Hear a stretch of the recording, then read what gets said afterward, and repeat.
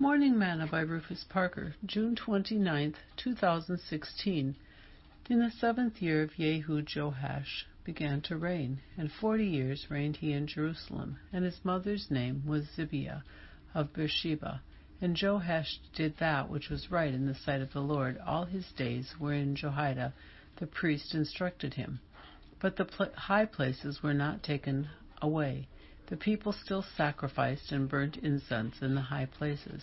And Joash said to the priests, all the money of the dedicated things that is brought into the house of the Lord, even the money of every one that passeth the account, the money that every man is set at, and all the money that cometh into any man's heart to bring into the house of the Lord, let the priests take it to them, every man of his acquaintance, and let them repair the breaches of the house, wheresoever any breach shall be found.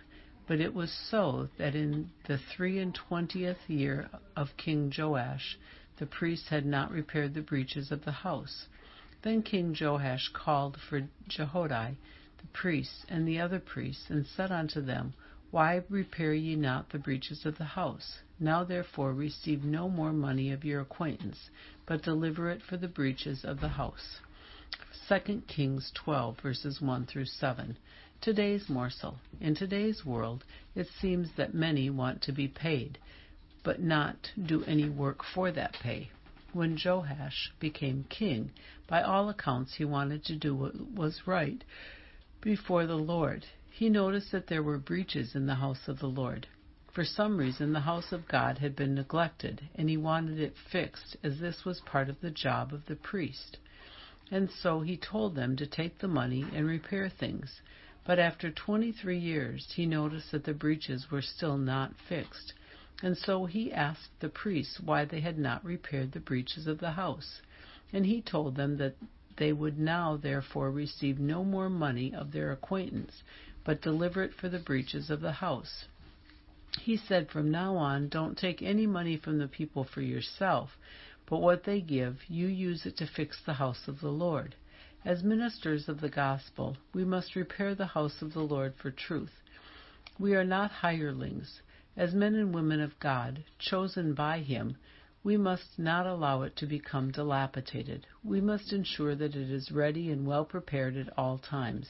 He said through the prophet Haggai, is it time for you, O ye, to dwell in your sealed houses, and this house lie waste? Now therefore, thus saith the Lord of hosts, consider your ways. Ye have sown much, and bring in little. Ye eat, but ye have not enough. Ye drink, but are not filled with drink. Ye clothe you, but there is none warm. And he that earneth wages to put it in a bag with holes. Thus saith the Lord of hosts, consider your ways, go up to the mountain, and bring wood, and build the house, and I will take pleasure in it, and I will be glorified, saith the Lord. Haggai